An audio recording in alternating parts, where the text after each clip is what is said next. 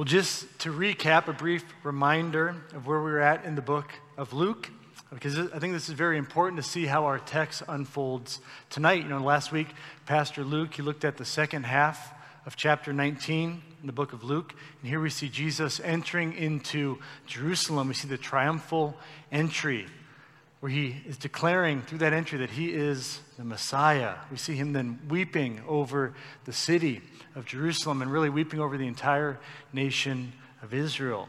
And then near the end of the chapter, we see him cleansing, really taking over the temple.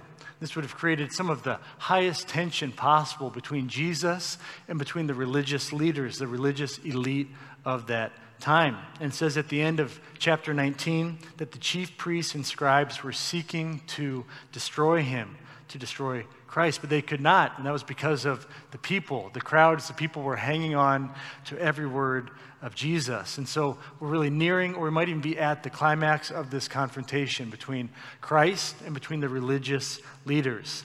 That Jesus has entered into Jerusalem, he's declared his messianic intent, that he has all of the crowds, and he's really thrown down the gauntlet to the religious elite. And there's nothing more that they can do. And so that's where we're at when we enter here into chapter 20. We're going to cover the first 19 verses of chapter 20 tonight.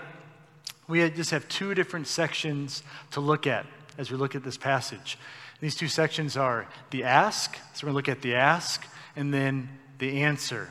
So we have the ask and the answer. First up is the ask. The ask. Luke 20, verses 1 and 2.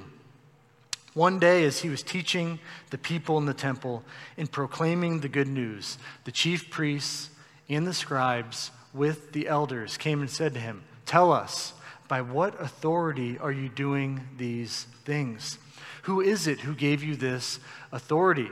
And so the games of trying to trick Jesus are over. They're no longer coming up and asking questions to try to get him in a trap. Instead, we see the chief priests, the scribes, and the elders all coming together to confront Jesus. Now, these would be the three types of people that would make up the Sanhedrin.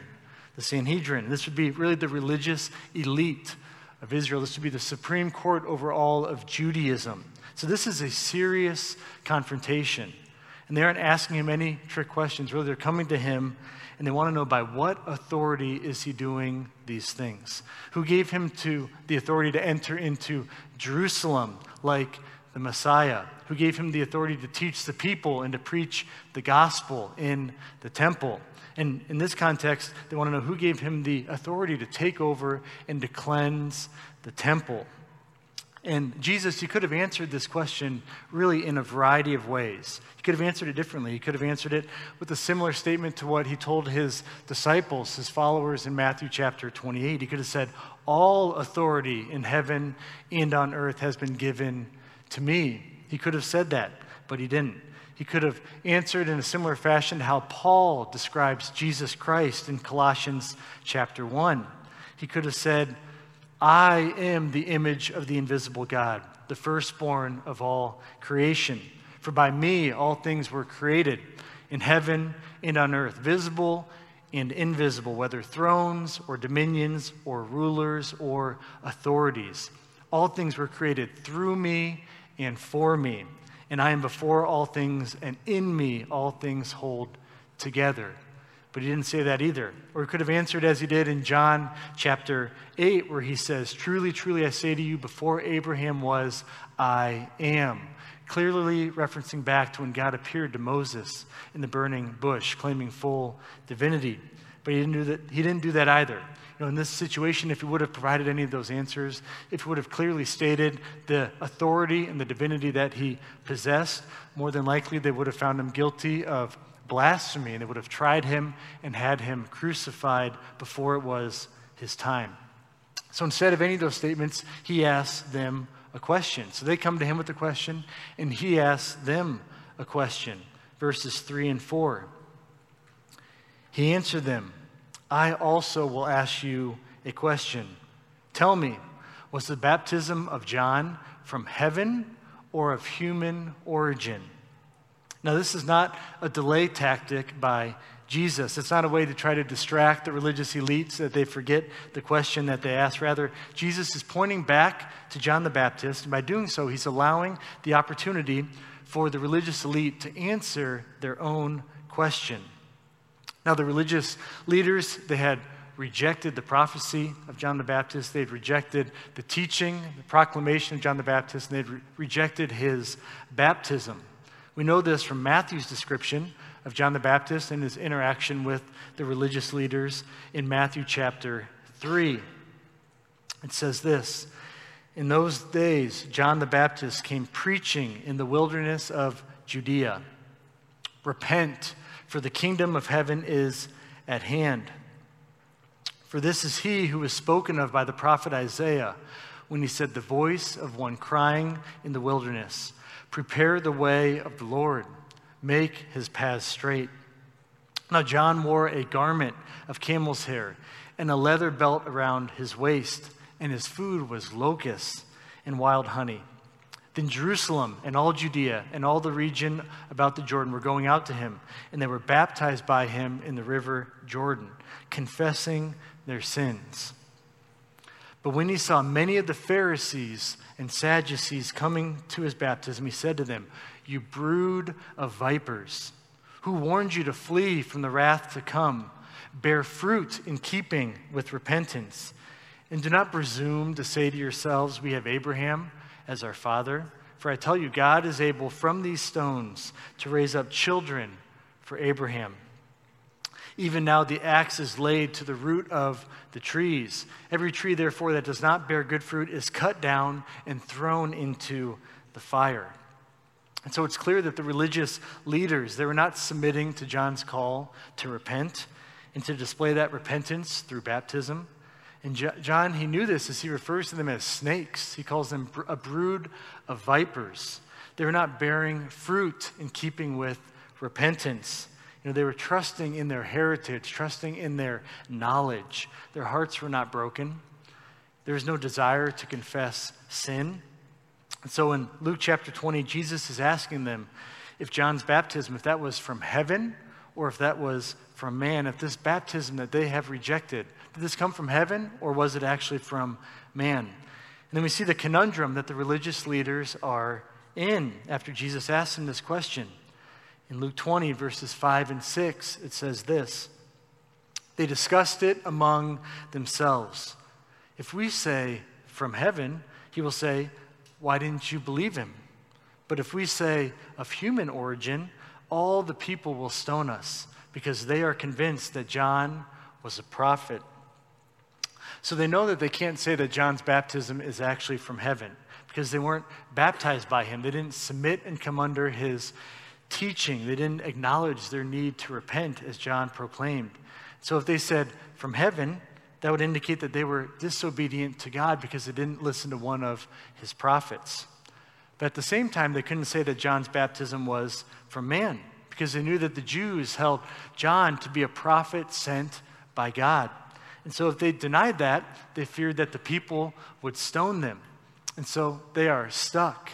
They're stuck in that question. They're stuck between humbling themselves before God and their fear of man.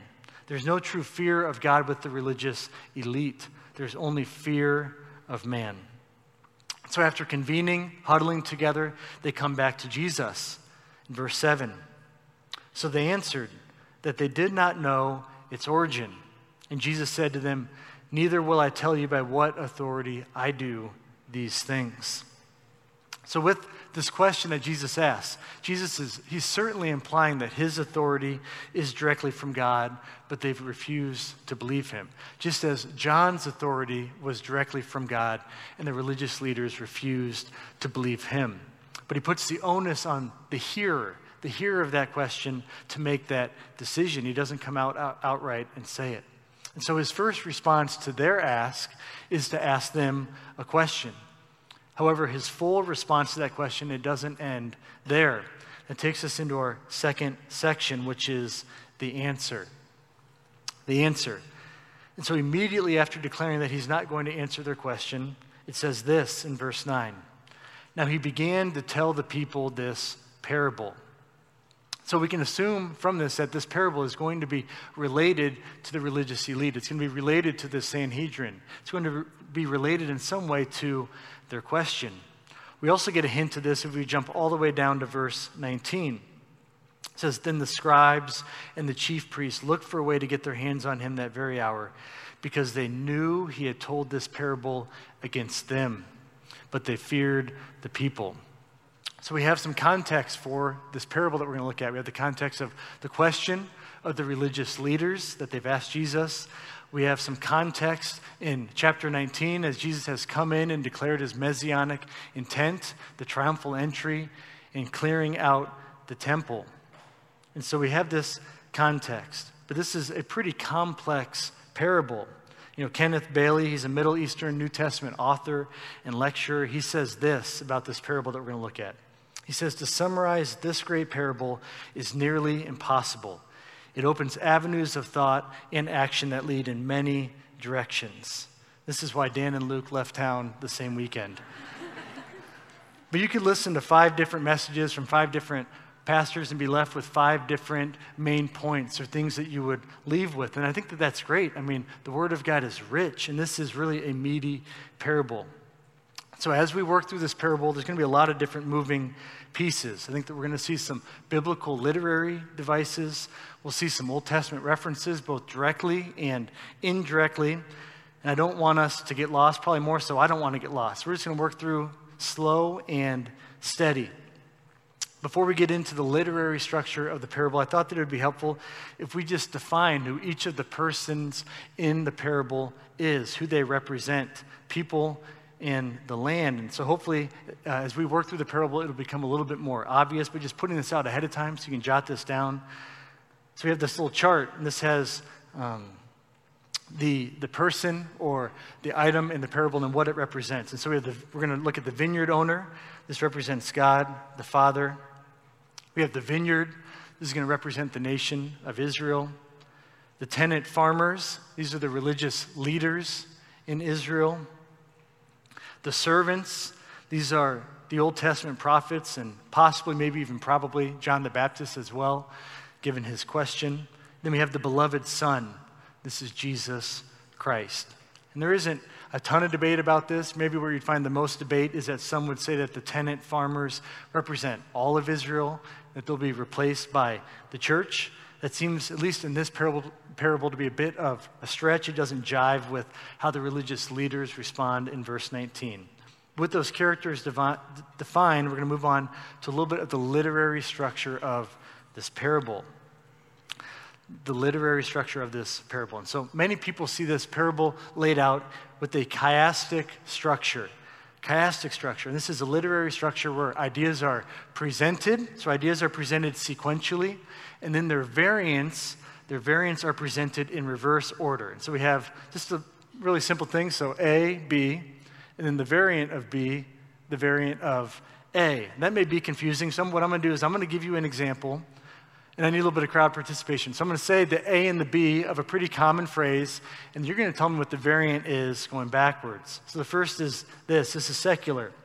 When the going gets tough, the tough get going. So when the going gets tough, the tough get going. That's chiastic structure. Here's a biblical example. Whoever exalts himself will be humbled. Exactly. So whoever exalts himself will be humbled, and whoever humbles himself will be exalted.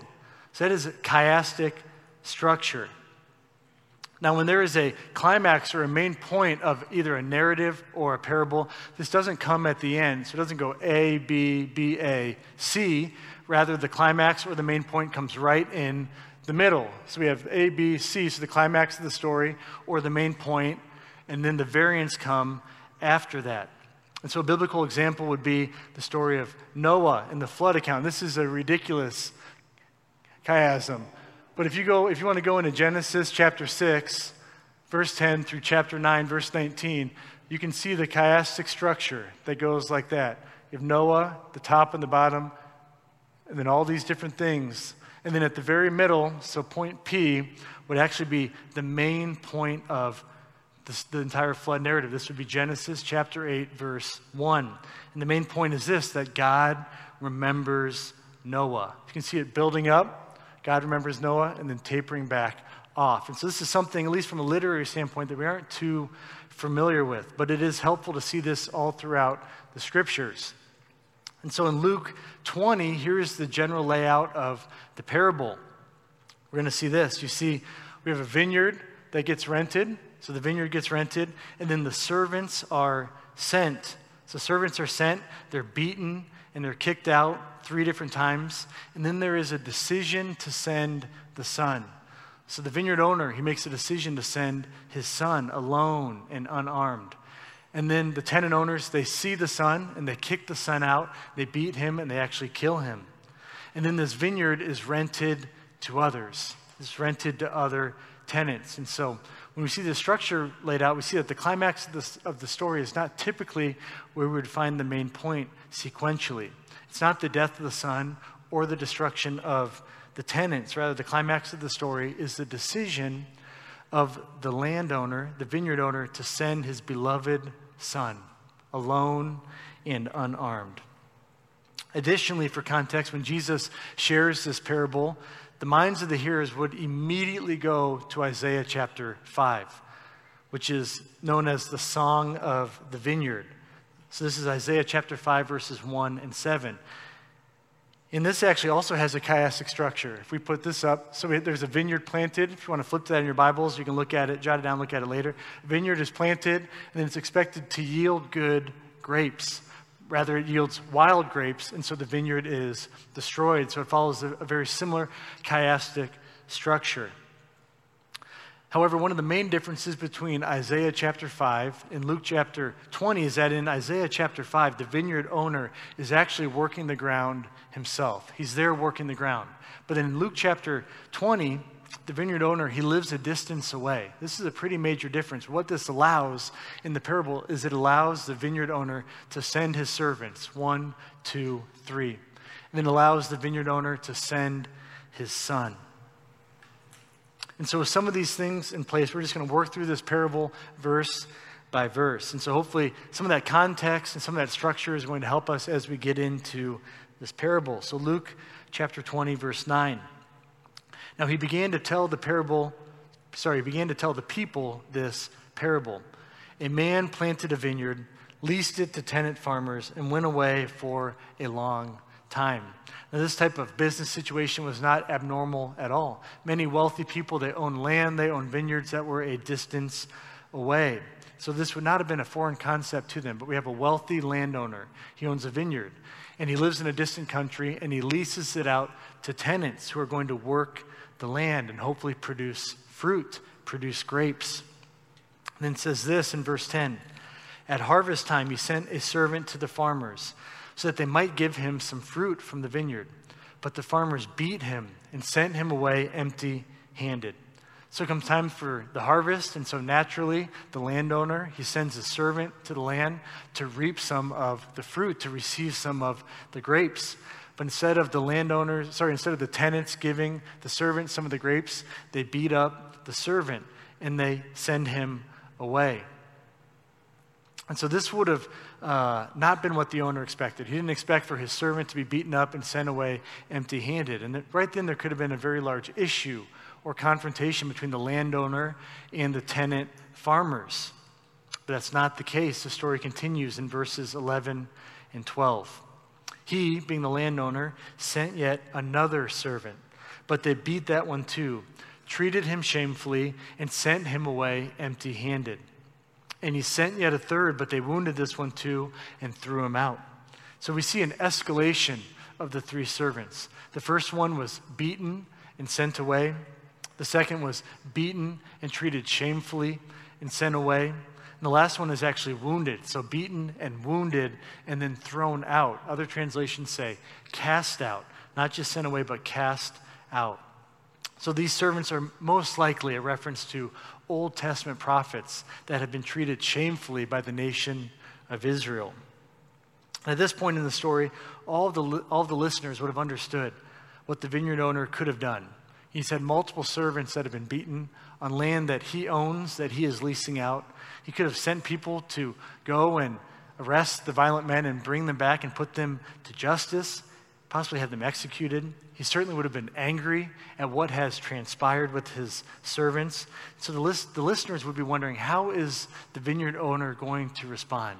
What is his anger going to produce? Certainly he's going to have the tenant farmers killed, right? This is at the climax of the story. But what happens? Luke 20, verse 13. Then the owner of the vineyard said, "What should I do? I will send my beloved son. Perhaps they will respect him." This is not what the listeners would have expected. To have 3 servants beaten and sent away empty-handed, you're going to send your son, your beloved son, to a distant country, alone, unprotected, to meet with vicious tenant farmers who have shown no fear or respect for the vineyard owner. But this is exactly the decision that the landowner makes. In his anger, in the face of injustice, he responds with patient grace. And this is also Jesus beginning to answer the question of the religious elite, of his authority. His authority is from his Father, who has sent him, the beloved Son, to a distant land. So what happens? What happens when the landowner sends his son? Verse 14. But when the tenant farmers saw him, they discussed it among themselves and said, "This is the heir. Let's kill him so that the inheritance will be ours." 2 things to note in this verse. The first is the statement, they discussed it among themselves. They discussed it among themselves. And most people see this as a direct reference by Luke, the writer, back up to verse 5, where the religious leaders discussed it among themselves. So I think we have the 2 side by side. One more. Oh, nope. Maybe not. If you put verse 5 and verse 14 side by side, you'll see that when they discussed it among themselves, that more than likely Luke is referencing back to the religious leaders. And so it points explicitly to the connection between the tenant farmers in the parable and the religious leaders of Jesus' day. Not only that, but in the parable, when they discuss it among themselves, what do they decide to do? They decide to kill the son. And the similarities are astounding. The second thing to observe is the statement, "Let's kill him so that the inheritance will be ours." I've always found that a little bit strange. Let's kill him so that the inheritance will be ours. I didn't understand how killing the son of the landowner would prompt the landowner to give the land to the tenant farmers as an inheritance. However, as I was looking into this, according to the Mishnah, which was an authoritative collection of oral Jewish law, there were squatters' rights in ancient Israel. Squatters' rights. This would apply to houses, to cisterns, to olive presses, to irrigated fields or vineyards, and to slaves. If any of these things were secured by occupation for 3 consecutive years, the ownership, the possession would pass. And so in this story, the tenant farmers, they're hopeful that they can maintain physical possession of this vineyard for 3 years and really secure legal ownership.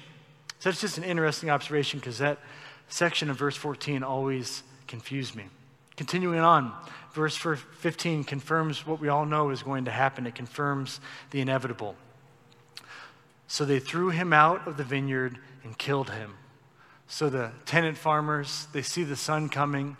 They recognize that he is the heir. They throw him out of the vineyard and they kill him. Now, some would say that throwing the son out of the vineyard and killing him would point to Jesus being killed outside of the city. That may be the case. I mean, Jesus was killed outside of the city, but more than likely the explanation is that if they threw him out of the vineyard and killed him, that would not defile the grapes. So they would still be able to sell the grapes for a profit, versus if they killed him inside of the vineyard, the grapes would be defiled and they would not be able to sell the grapes. So this is the inevitable thing, that the son of the landowner, that he's been killed by the tenants. Verse 15 continues, "What then will the owner of the vineyard do to them?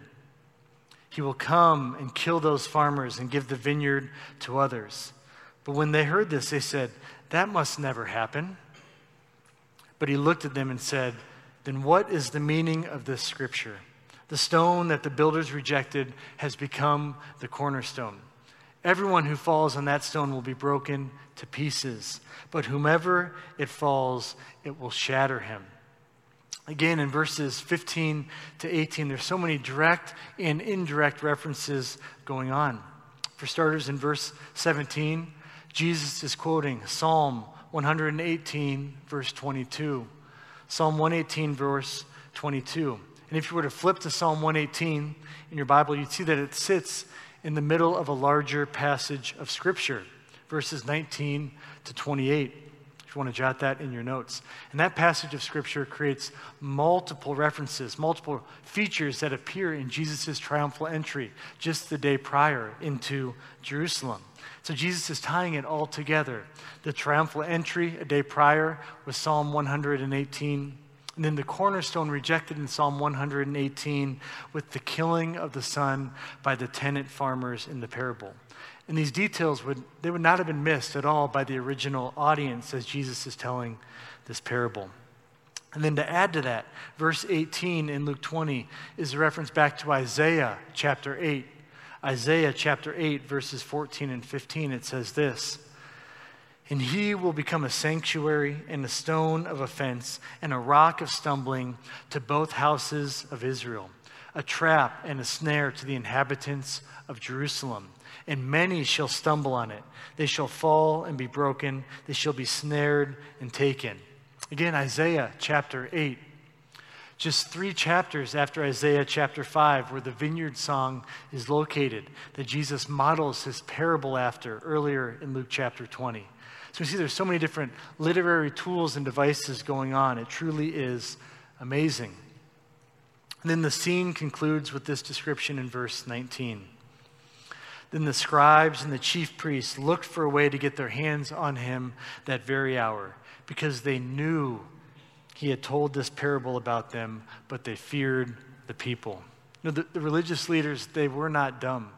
They knew exactly what Jesus was saying, both directly and indirectly. They knew that he was talking about them, that they were the tenant farmers in the parable, that their ancestors had rejected the prophets, that they had rejected John the Baptist, that the beloved Son had been sent and was going to be killed, that they would have their oversight of the vineyard stripped away from them, and they would be judged. They knew what Jesus was implying with this parable. So bringing it full circle, these religious leaders, they come to Jesus.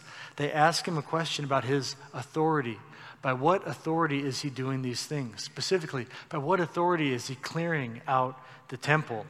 And then Jesus, he tells a parable that leaves no doubt in the minds of all of the listeners, and especially the religious leaders, that Jesus is claiming that he is the cornerstone, that he is the Messiah, and that he's being rejected by the religious leaders.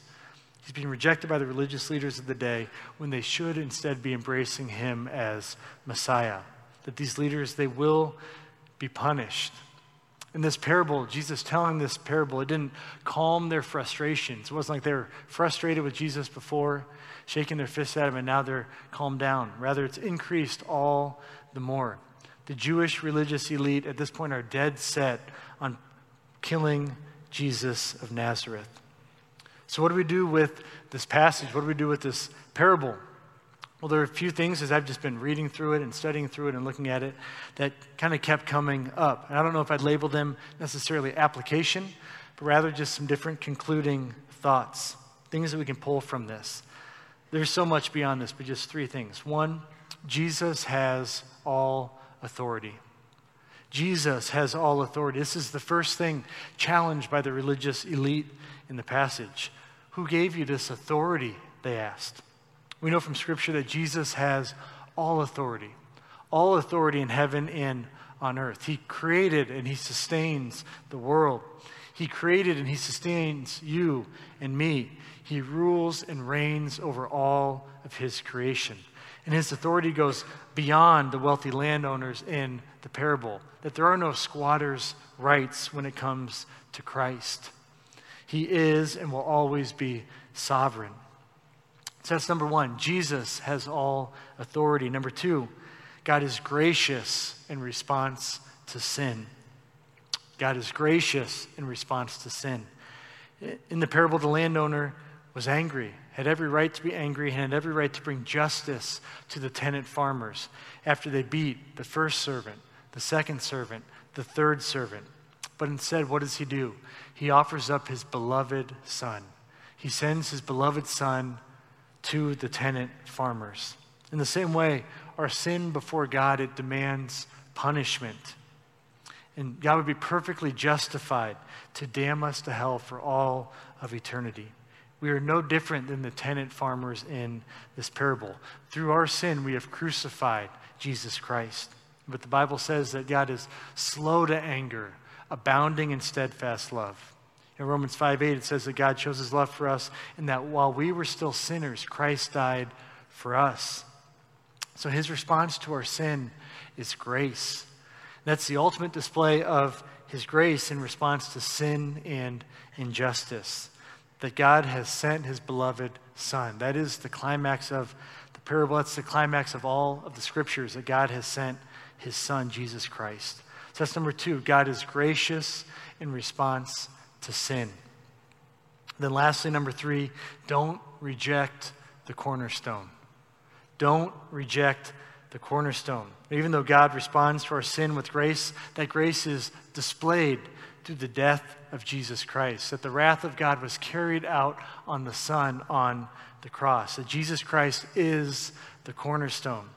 If you fall on that stone, you will be broken to pieces. If that stone falls on you, it will shatter you. It will crush you. Either way, the stone wins. If you reject the cornerstone, you will endure the judgment of God. The religious elite, they rejected John's baptism. They rejected the call to repent. They rejected Jesus Christ as the cornerstone. But you guys have an opportunity to embrace and submit to Jesus Christ as the cornerstone, to bear fruit in keeping with repentance, and to trust in Christ for salvation. Because if you reject the cornerstone, there's nothing for you but the wrath of God. Let's pray. Lord God, we thank you for your word. We thank you for your instruction. God, we recognize that we are the tenant farmers. God, we have crucified Christ by our sin. Lord, our sin in thought, word, and deed. We've sinned against an almighty God, Lord. But in your grace, Lord, in your love, your mercy, Lord, in your eternal knowledge, sovereignty, Lord, you sent your Son, your beloved Son, alone and unarmed to this earth. He lived a perfect life, and he went to the cross on our behalf. He endured the wrath of God for our sake, that we can be made right with you, Lord. I pray that we would see the cornerstone, we'd see Jesus Christ, Lord, that we would worship him as Messiah, as King, as God, as Lord. Lord, we need your help to do that. We need your Spirit to stir our hearts awake, to allow us to see and hear rightly. God. And so, just praise you for that. Or pray this all in Jesus' name. Amen.